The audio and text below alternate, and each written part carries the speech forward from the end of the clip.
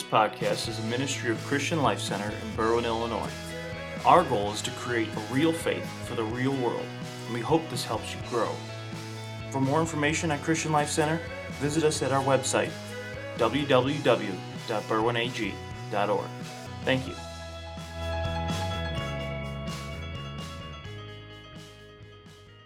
If you have your Bible, turn with me to Acts chapter 2.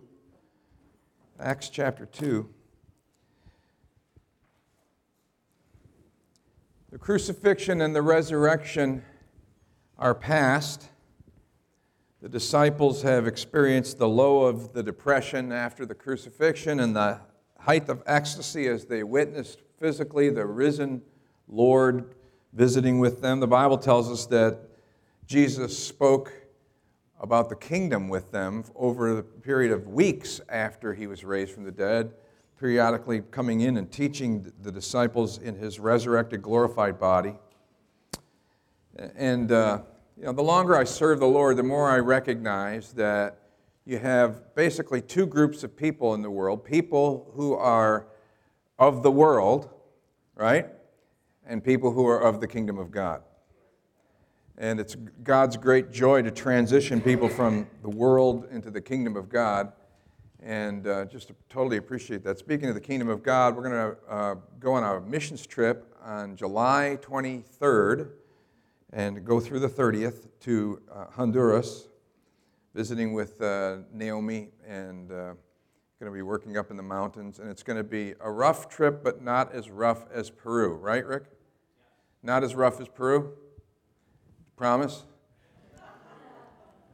Okay, so anyway, the cost is $1,500, so if you'd like to be a part of that trip, then please see Rick afterwards, write your name on his list, and like Santa Claus, he'll be perusing the list to see who's naughty and nice, and but we're going to put together a team to go down there, so I encourage you to do that. Only a couple of weeks until that money is due, right? Middle of May.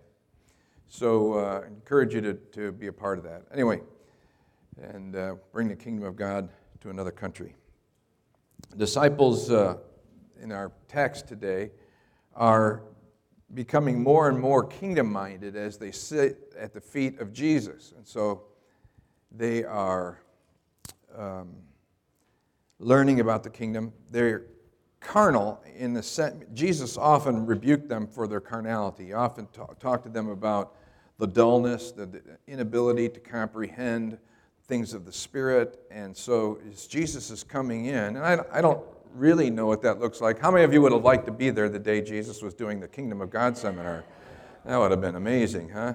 And I don't know if Jesus just kind of poked his head through the wall with his glorified body and came in and said, hey, the kingdom of God is like a mustard seed, and then kind of they all went, oh, I remember when Jesus said that before, and they just talked about it amongst them. I don't know exactly how that happened, but over the period of time, Jesus is appearing to them and showing them, teaching them from Scripture, and telling them important things like don't do any ministry, don't preach the Word of God, don't heal the sick, don't do anything.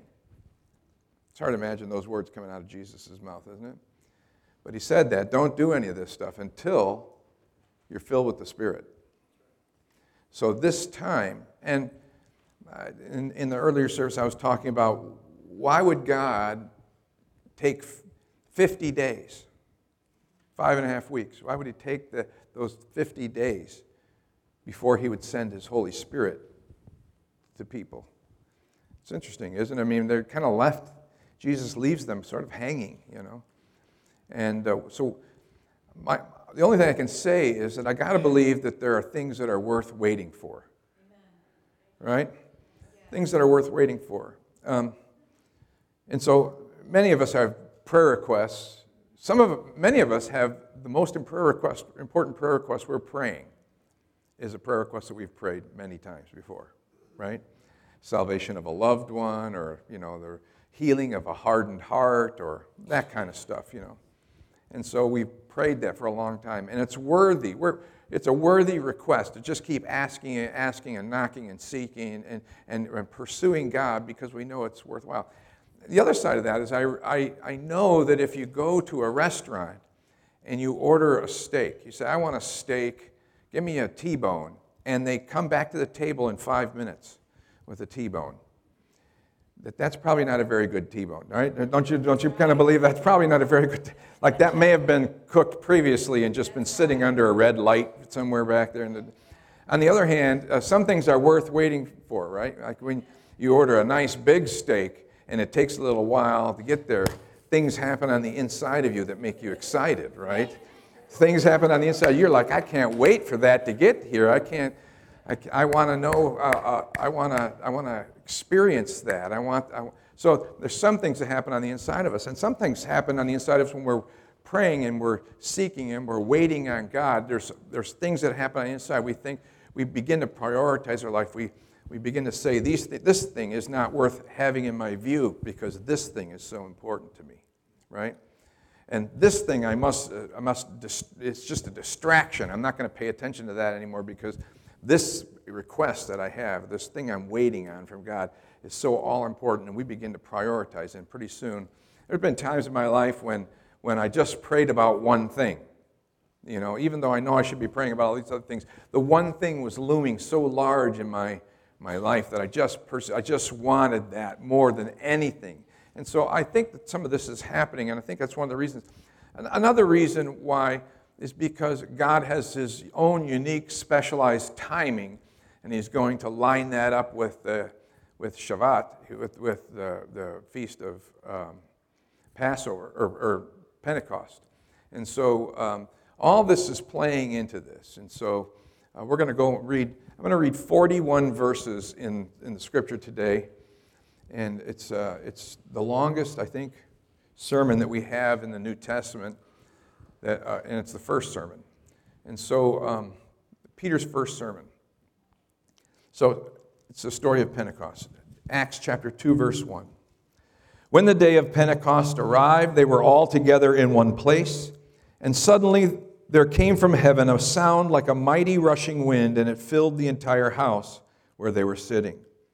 And divided tongues as of fire appeared to them and rested on each of them. And they were all filled with the Holy Spirit and began to speak in other tongues as the Spirit gave them utterance. Now there were dwelling in Jerusalem Jews, devout men from every nation under heaven. And at this sound the multitude came together, and they were bewildered because each one was hearing them speak in his own language. And they were amazed and astonished, saying, "Are not all these who are speaking Galileans? And how is it that we hear, each of us, in our own native language?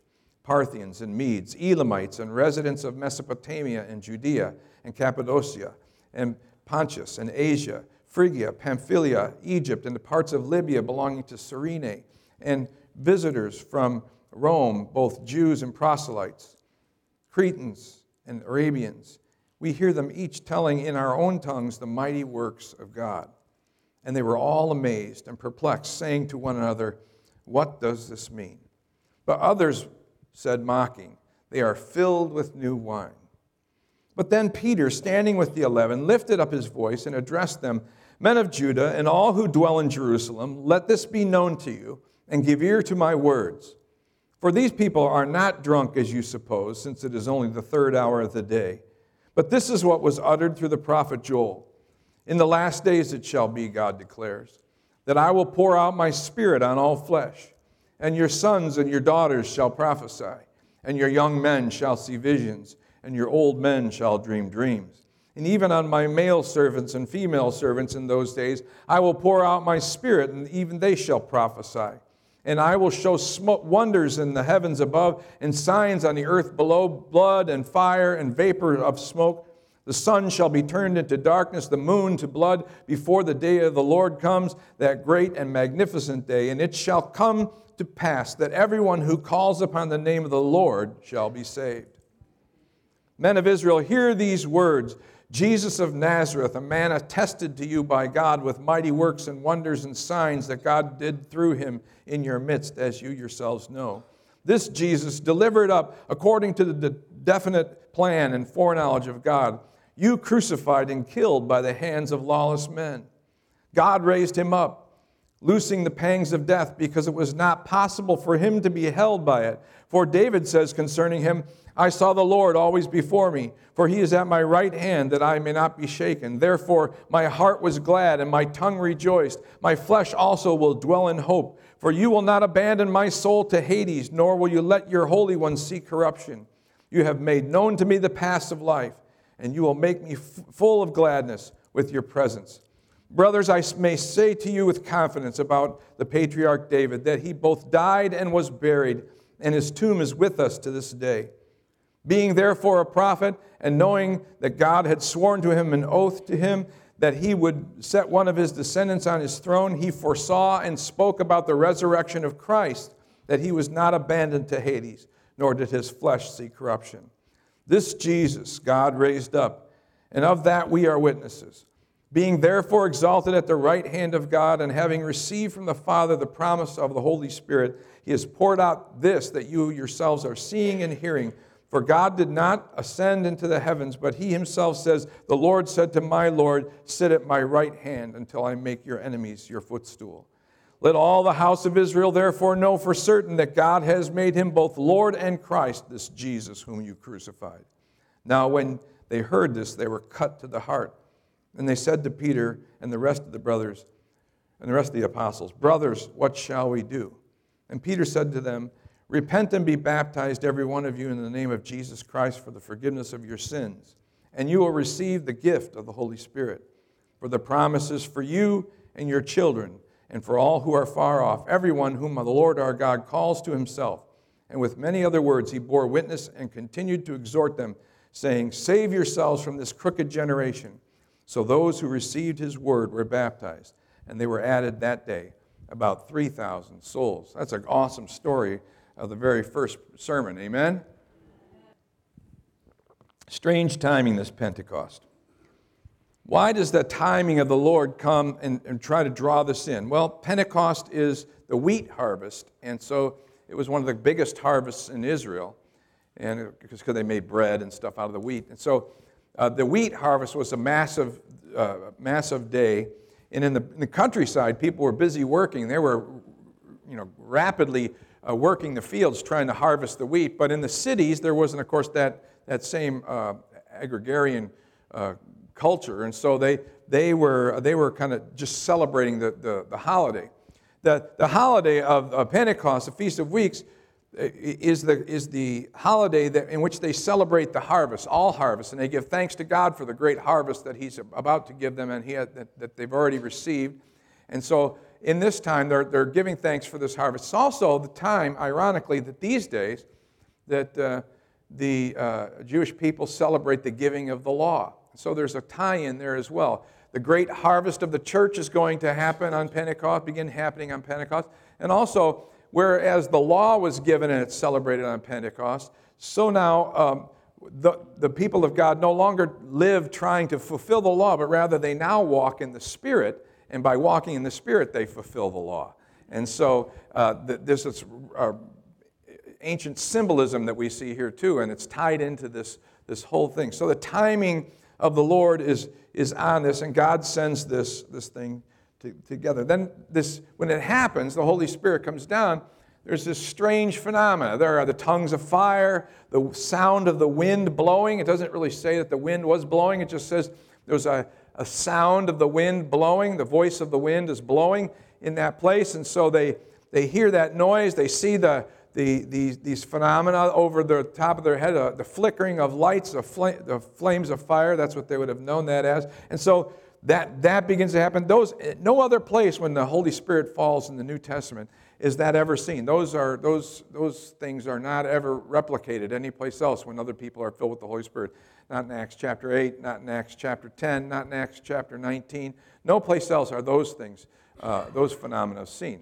There is phenomena that is repeated every time someone is filled with the Holy Spirit. That's this gift of tongues, the glossolalia that happens there.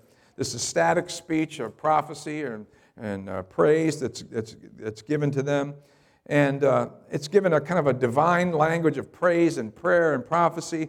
And it happens all together. And the Scripture tells us that this happens when the Holy Spirit gives utterance. And so the Holy Spirit, by my experience, Holy Spirit gives a syllable, and then by faith you speak that syllable out. So you can imagine these guys are all gathered in this, and the Lord gives somebody the first. I don't know who the first guy was.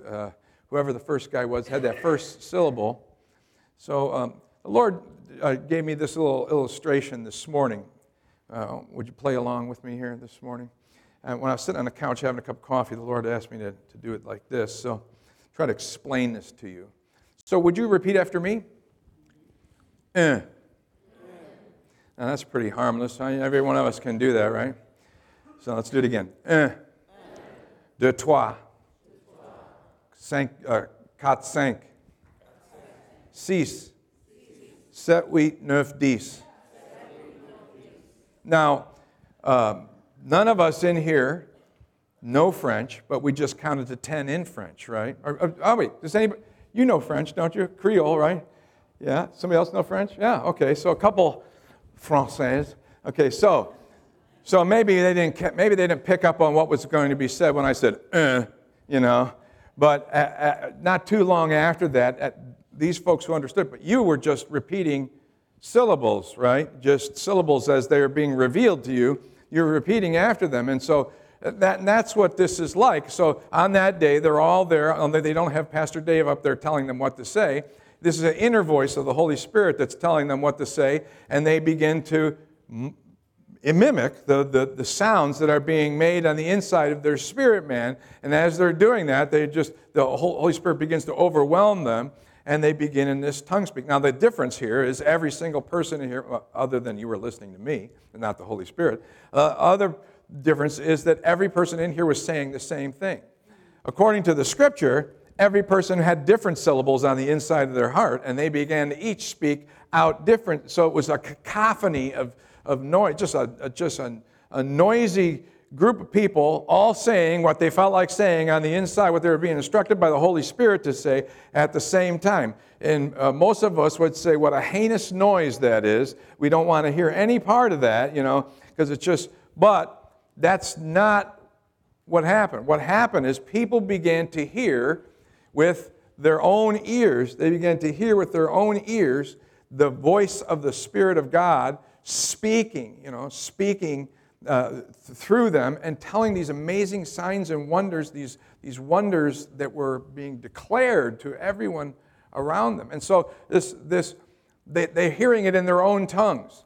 And so all these people are all, and the Holy Spirit comes on them at that day because He has to get them from all the way over here where they started off. These are just fresh new baby believers who they've walked with Jesus and heard His teaching and that kind of stuff, but there's no New Testament, and so there's nothing for them to read yet.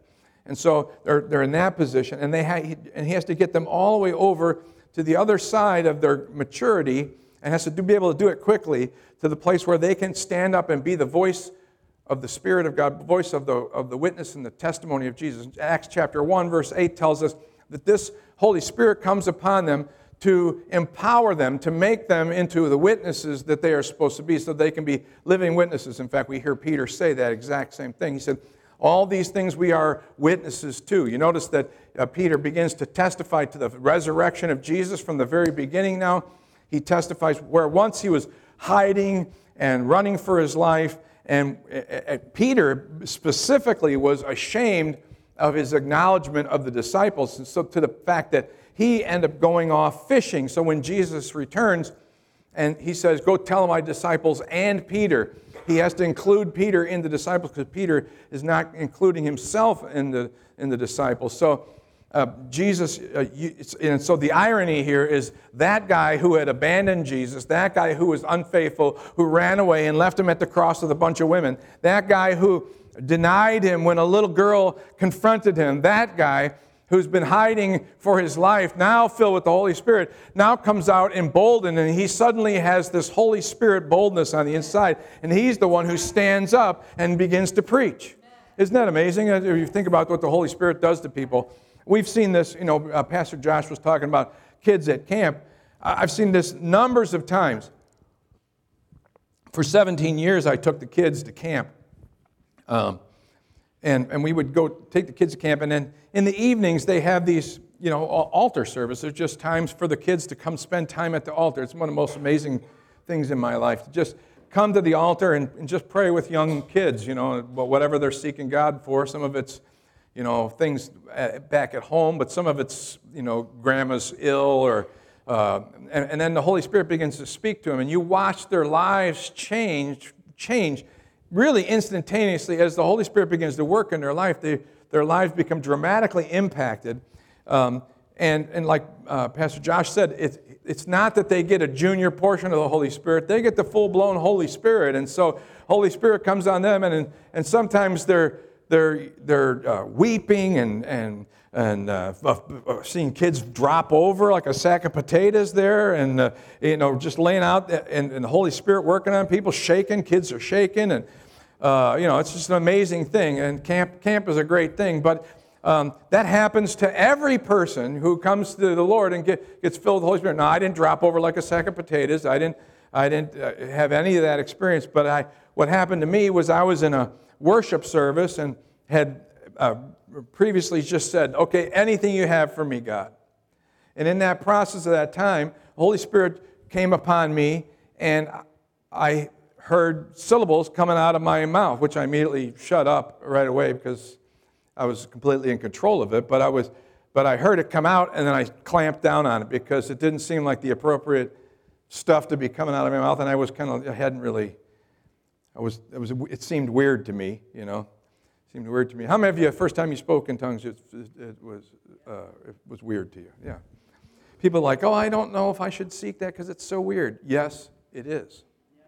It's a strange phenomenon. No one else is doing it, But that's what I'm saying. The more we look at life, the older I get, the more I recognize that there are people who are people of the world and people of the kingdom. And if we're going to choose to be the people of the kingdom, then we have to be all the way in. We have to fully commit to the things of the kingdom. We have to fully commit to that. That means we have to allow God to do whatever He needs to do to get me from being a person who's obsessed with the things of the world to a person who's obsessed with the things of the kingdom. Somebody says, well, that obsession doesn't sound healthy. You're right, it probably isn't. It gets people martyred and killed, and people they lose friends because they preach if you're trying to win friends and be important and validated by other people, this is not the life for you. But if you're a follower of Jesus, then eventually all you care about is making a difference in somebody's life. The empowerment of the Holy Spirit comes upon us. See, I have to tell myself it's deeper than where we are at today. When I'm preaching to you, I recognize I'm not preaching just to you. That I preach to you understanding that there are generations of people whose lives will be changed for the word that's being preached today. There are generations, not just for you, but it's for you and your children and your children's children. And I recognize that, and even Peter says that, this Holy Spirit is for generations to come, for anyone whom the Lord our God calls. This is for everyone, and we have to begin to minister as people who are obsessed with the kingdom of God. The kingdom of God isn't bound by time. So when I recognize I am who I am here, called by God, got snatched by the Holy Spirit out of a life of drug abuse and rebellion, snatched by the Holy Spirit from that life because my grandmother bowed her knees to Jesus and began to intercede for her drug addict grandchild. You see, we have to recognize that the kingdom of God doesn't know the boundaries that we know, that the same kind of boundaries aren't. In fact, if you understand that everywhere you go and every person you talk to, you're talking to generations, that there will be preachers that come up in the second and third generation of the very people that you're talking to, that there will be children that are saved from a life of abuse and drug addiction, the children that will be saved out of horrific home lives simply because somebody bowed their knee and gave their life to Jesus. Then you recognize that this is more than just about me speaking to you so that your soul can be saved. Quite frankly, it's way more important than you. It's about generations to come. It's about the fathers and the mothers to come. It's about all these things that are happening. So understanding, and so it's really naive to think that we could do that and still be obsessed with the world.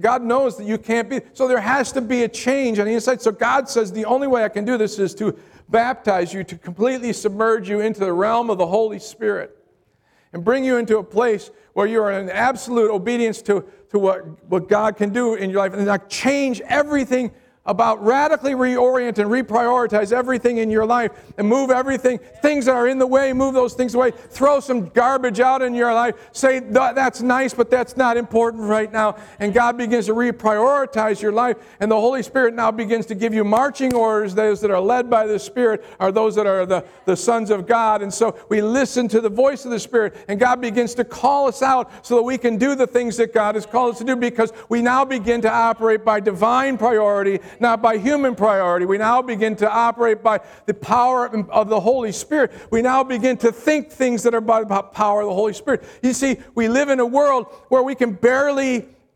keep it together in our flesh, right?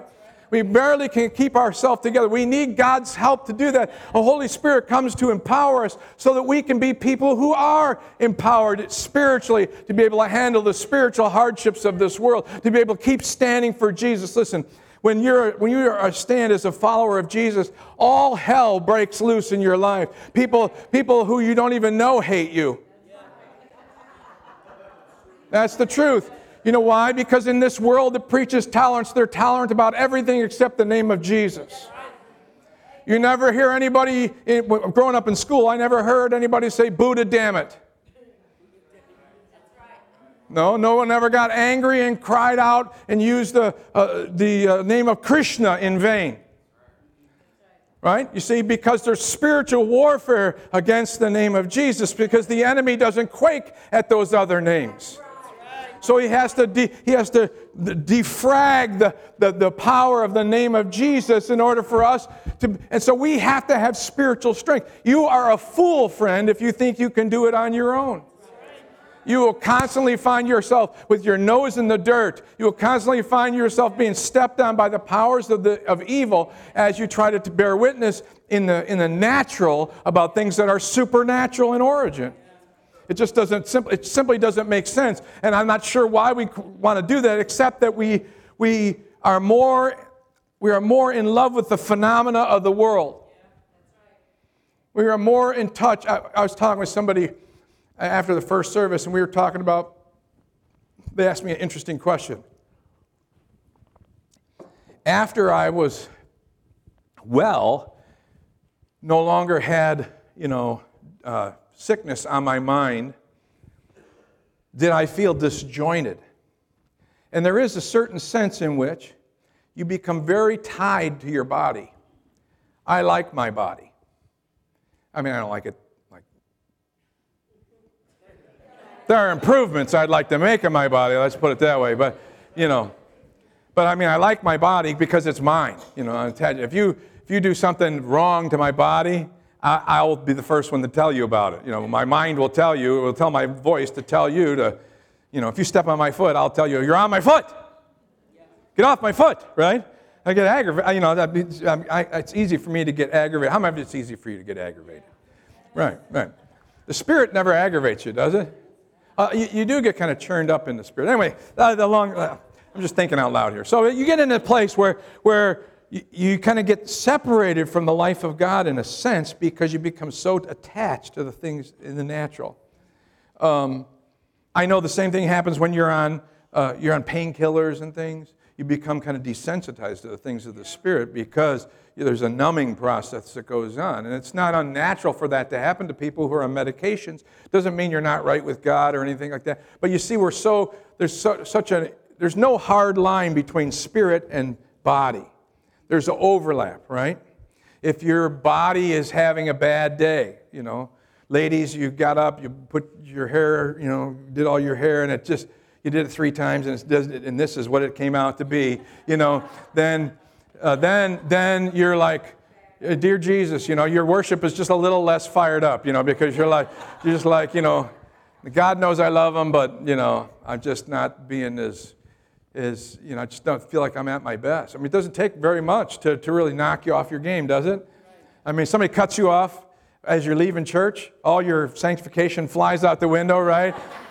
All your righteousness is left at the altar here going, kind of wobbling around up here, and you're like out there and your flesh. So we live in a world where we have to have spiritual empowerment. Spiritual empowerment is absolutely crucial and necessary for us to move on. And we have the physicality of our body. We have the world that's against us. We have death, hell, and the grave that are working against us. We have the lies of the enemy. We have a seductive culture around us that's trying to woo us back into the place where we once were. And, oftentimes people fall back into that, because they don't even realize they're drifting. When you're in a river and all you have to do is stop paddling. It doesn't mean that you're still in the river. It just means that you start going backwards. You got to keep, because we're going against the flow, friends, and that's the way it works. And so the Holy Spirit comes with this very purpose, to bring this empowerment to the church, to bring the church there. And you notice right away when the Holy Spirit comes upon, two groups automatically rise up. The one people, we hear the wonders of God in our own language. There's that group, right? Then there's the other group. They're all drunk, right? Right away, we see those same two groups we've been talking about. We see those same two groups, those that receive it and those that don't receive it, those that accept it for what it is and those who don't accept it for what it is. It's always going to be the case. That's the way it's always been. So Peter begins to speak, and when he gets up to speak, the first thing he says is, what you're seeing is the fulfillment of Joel's prophecy, which is remarkable that this guy didn't have this knowledge. This has to be something he got out of the Jesus seminar that he was in, right? It has to be something that he learned, that Jesus taught, that there was a time and a day when the Holy Spirit would come and empower all of God's children, all the people of God. There wouldn't be a certain class of people that's used. It wouldn't be clergy and laity. There wouldn't be a certain class of people, but rather every single person would be empowered to be prophetically used by God. Every single person would be given a gift by God. Every single person would have these spiritual gifts available to them. At one point, there's a story in the Old Testament where too many people were prophesying, according to some people, and they came to Moses and they said, everybody's prophesying, and he said, listen, I wish that all of the Lord's church was prophets. Well, that's exactly what happens on the day of Pentecost. Every single person gathered in that room is now empowered by the Holy Spirit. Every single person who's set themselves out, 120, set themselves out in that place for the very specific purpose to pursue the Lord.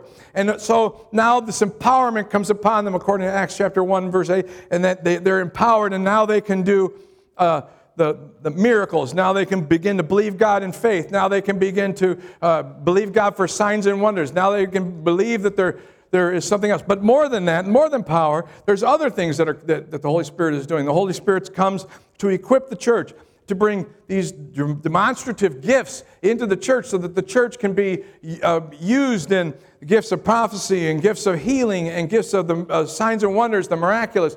All these things, the Holy Spirit gives those gifts to the church because the church must exist with spiritual power. The church must exist with spiritual power. Just like the individuals of the church must exist with spiritual power.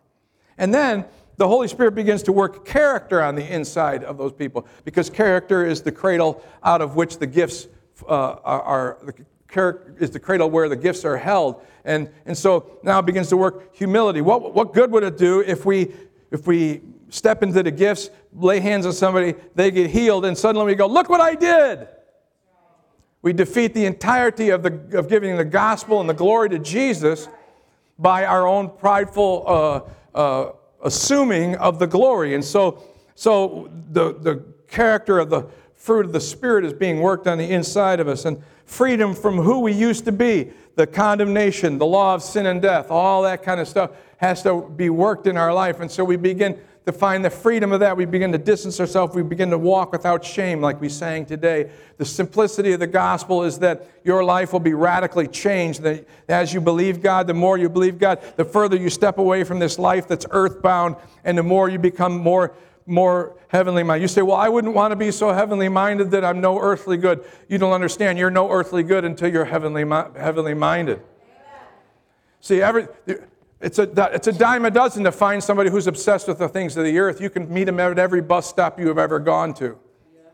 But to find somebody whose mind is set on heaven, to find somebody whose soul is dedicated and given over to the Lord, who's fully, Lord, everything that you have for me, I want that. You see, when the church gets like that, then it's unstoppable.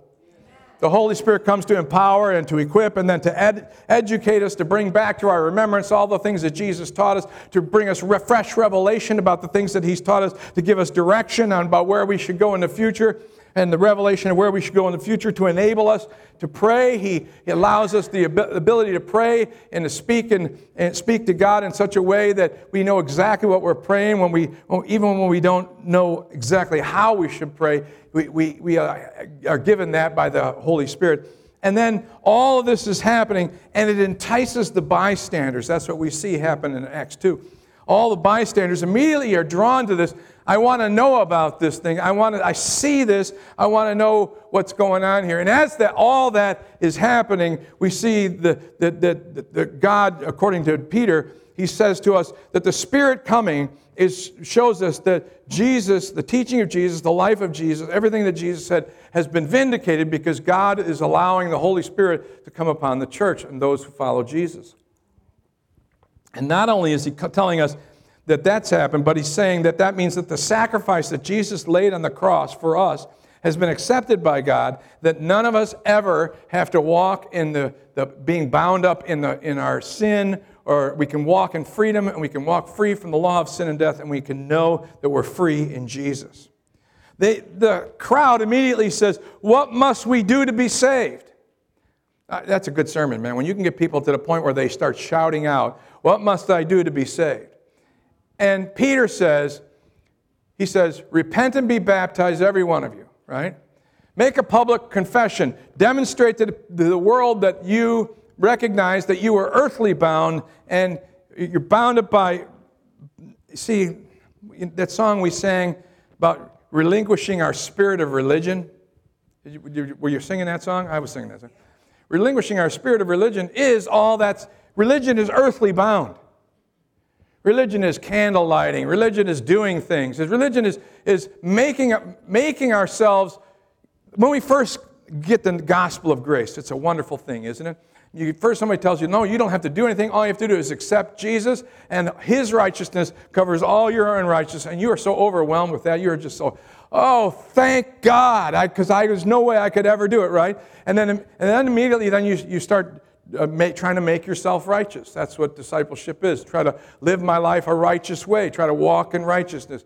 You stumble along the path, but you still try to do it. And it doesn't take very long before now you come to the Lord and you're no longer dependent upon the faith in the gospel and the grace that you once came to the Lord in. Now you come to Him and you go, Lord, here I am. I gave 10% today, and 9.85, but whatever. And you say, Lord, here I am. I'm standing, and you begin to stand before the Lord in your own righteousness.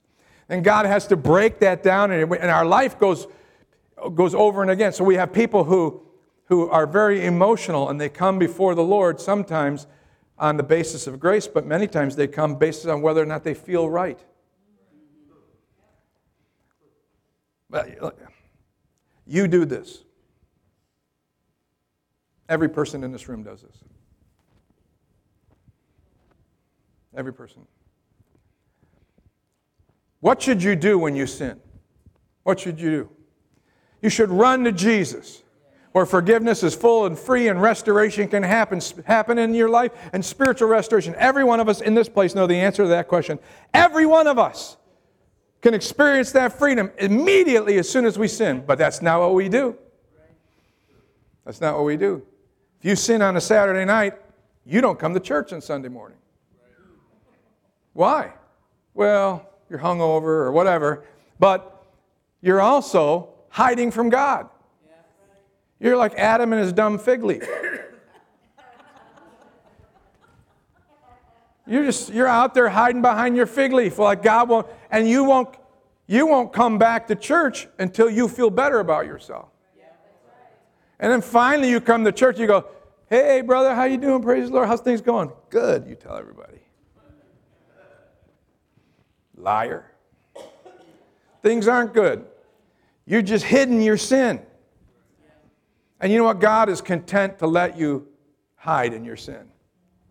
Because he knows you get deeper and deeper and deeper until one day you bite it. You get a mouthful of dirt. And when you get a mouthful of dirt, you come up, everyone knows it. Why don't we just run to Jesus? Because when we come to him, we forget. We always come in the place of grace. I heard myself pray this the other day. I said, Lord, I said surprised.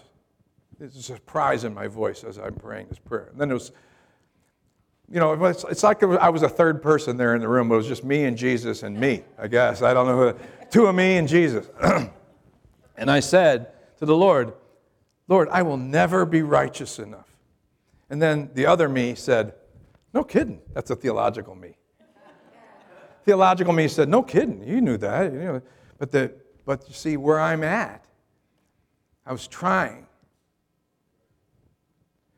to live a life to glorify God. And I fail. We all fail. We can't beat ourselves up for the failure. We have to go to the place where the healing is. And it happens to be Jesus. So I want to please Jesus, but I have to come to him with my imperfections. It's uncomfortable for all of us, isn't it? So, okay, that was for free. That's just like I'm just telling you what's going on in my heart right here. But coming to the revelation of that we can continue to walk in grace. We are free to continue to walk in grace. You are free this morning. If you know Jesus, you're free from your sin. Well, if you say, well, honestly, Pastor, I still dabble in some stuff. Well, stop it. Stop it. I'm not saying you should keep doing that, but what I'm saying is when you fall, there's a difference between falling on the path and going for a walk in the woods, right? It's like if you're on the path and you stumble and fall, you pick yourself up, you go, God help me, make me better and help me not to do that again. I don't want to keep doing the same stupidity over and over again. And then you walk and quit beating yourself up. Oftentimes God's forgiven us weeks ahead of the time when we start feeling good about ourselves. We just have to, God's forgiveness is full and free. If we knew the forgiveness of God, we would recognize that has to be infectious in our preaching. So, what must we do to be saved? Repent and be baptized. In other words, stand up, take a stand for Jesus, and fully commit to this life. What happens then, it's full and free. What happens is you just say, I'm going to live for the Lord now. I need your help, God. And immediately, God begins to do things in your life to take those things out of your life. Now, sometimes we take them out. I took out scores of albums, put them in the alley, some of which I'd buy back now if I could. But I was fully sold out to Jesus. I didn't want to. There's probably 25 or 64. Even I don't know what the song is about. I would probably buy that album back. The Chicago album. But I was sold out. It was like it's all Jesus. I didn't want to go back that way. And to be honest, sometimes I hear that music, even though it's not corrupting my soul, it still brings me back to where I was. I can remember that chick I was with when I used to listen to Steppenwolf, Magic Carpet Ride. So anyway, so I think what we have to be careful, and I was determined at that time to not allow that stuff to hinder my walk with Jesus. And I was ruthless. And I cut off everything. Cut off connections to old friends who were pulling me down. I remember sitting there telling these guys, I don't get high, sitting in a circle as they're passing the bong around, and they hand me the bong, and I'm telling them how Jesus set me free, I don't get high anymore, and immediately as I grabbed the bong, my finger went right over the hit hole, and my face went right down on the bong, and I went, well, I don't do this anymore, and I passed it on to the guy to the right side, and I realized I can't keep doing that. because I'm this far from falling into that, And I had to guard myself. I could still be with them, but I had to guard my connection with them. I had to limit the amount of time that I could spend with them because they were pulling me back down because it was just so easy. They were like an old pair of blue jeans. They were like a good pair of cowboy boots. Your foot fits in there so perfectly. And I knew God was trying to transform me into something new, into something better than what I was. You say, well, do you think you're better than them? I'm better now than all of us were then. Yeah. If you say, well, that sounds like you're a little haughty. Listen, if you think your God isn't trying to make you better, then what is he trying to make you? The same? Worse? Yes. We aspire to be better. Yes, I aspire for excellence. Am I ever going to be excellent? Probably not, but I'll be better. I'll be better. Otherwise, I'm a big idiot for just doing this at all. But I want to be better. No one goes into the gym and says, what are you lifting these weights for? Just trying to stay the same. Not how it works. You go in there, you just want a little bit more strength. You just want a little bit more definition in your muscles. You just want to be able to see your belt buckle. Whatever it is, your goal is, you have a goal. Whatever your goal is, I'd like to know if I have shoes on or not. Whatever it is,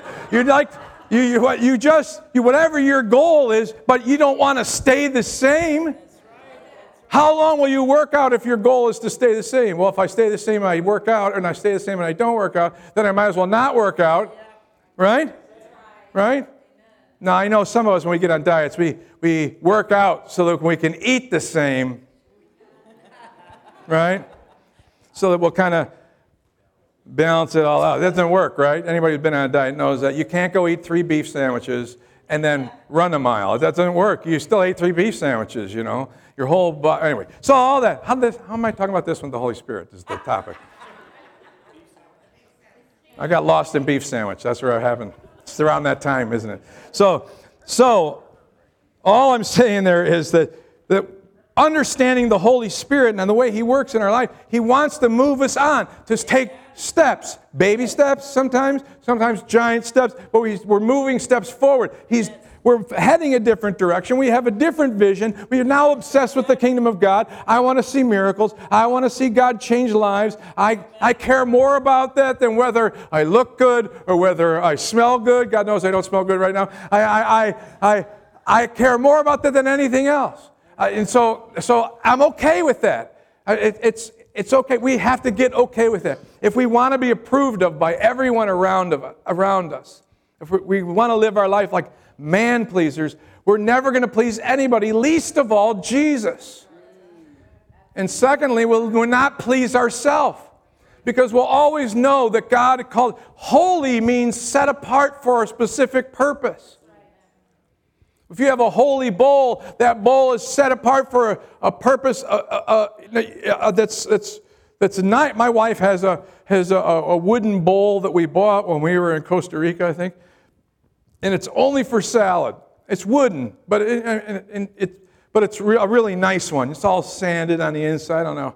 Some guy really put some time into this. And so we bought it when we were in Costa Rica, brought it back. I get yelled at every time I use that for anything except salad.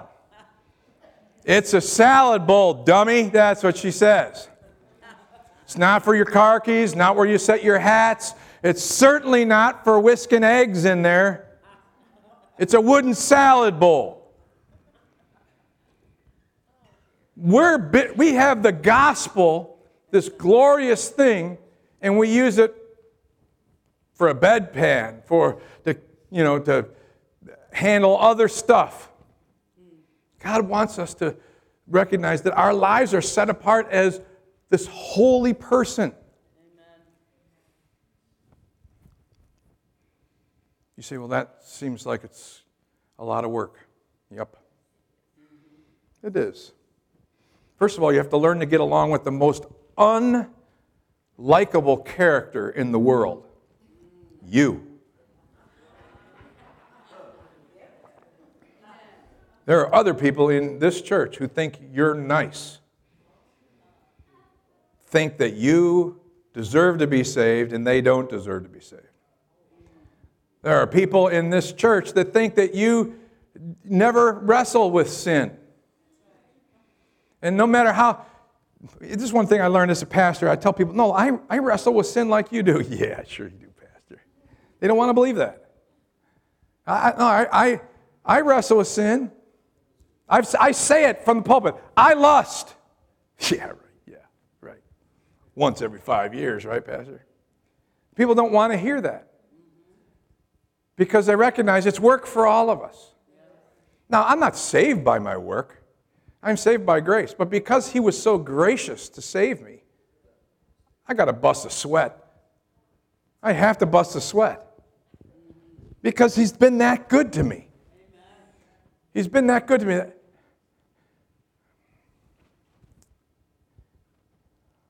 There's a reason.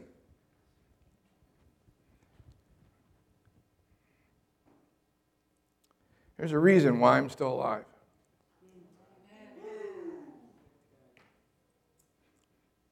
Every day, I have to think about that.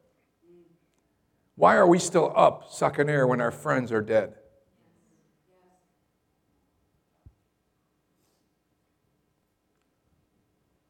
It's not because we made less mistakes. God has a purpose. Step into the purpose. How does that happen? Open yourself up to the Holy Spirit. Everything, Lord. Everything. My grandma, when we would go to the Chinese, take her out to the Chinese buffet. My wife and I would take her out to the Chinese buffet, and we would go in there, and she'd order a couple things for us. We'd eat, and then at the end of the meal, she lived with my folks, you need to know. She lived with my folks, and she had really nothing. She had nothing that she ever needed. But at the end of the meal, all the sugar packets into the purse, right? All the sugar packets. Extra chopsticks for what? We don't know. In their purse, Anything. And if it wasn't nailed down on the table, it went in Granny's purse. That's the way it was. She'd take everything, we'll go in there, and we'd be so embarrassed. I'd be like, oh my gosh, I can't believe it. How big of a tip do I have to leave, to cover all this, And just embarrassed. She would take everything. Grandma, you can't take the salt and pepper shaker. You pay for it. No, you don't. No, you don't pay for the salt and pepper shaker. Somebody else pays for that. That's the way we have to be in the Spirit. Whatever you have for me, Lord. Chopsticks, I want them. Sugar packets, I want them. Whatever you got for me. Gifts of the Spirit, I want them, Lord. You want me to speak in weird languages and make a fool of myself in front of people? I'm on it. What do you got for me? I want everything that you have for me. I am completely and totally yours. I am your Muppet. You can do whatever with me, whatever you want. That's where you have to be. You have to be in that place. I want everything. As long as we are holding out and resisting what He's doing in our life, then we have internal fighting. Right? That's why people come and then they don't come for a while, and then they come back and then they don't come. There's this internal fight, and it's just give in to Jesus. The church must be filled with the Spirit, obsessed with the kingdom of God, walking in faith and believing God for great things in the future.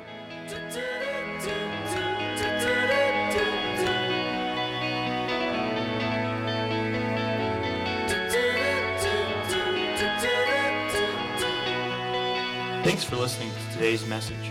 We hope you were blessed by it. If there's anything that we can do to help you further your relationship with God, we would love to be a part of it. You can contact us through our website, www.berwinag.org. Thank you, and God bless.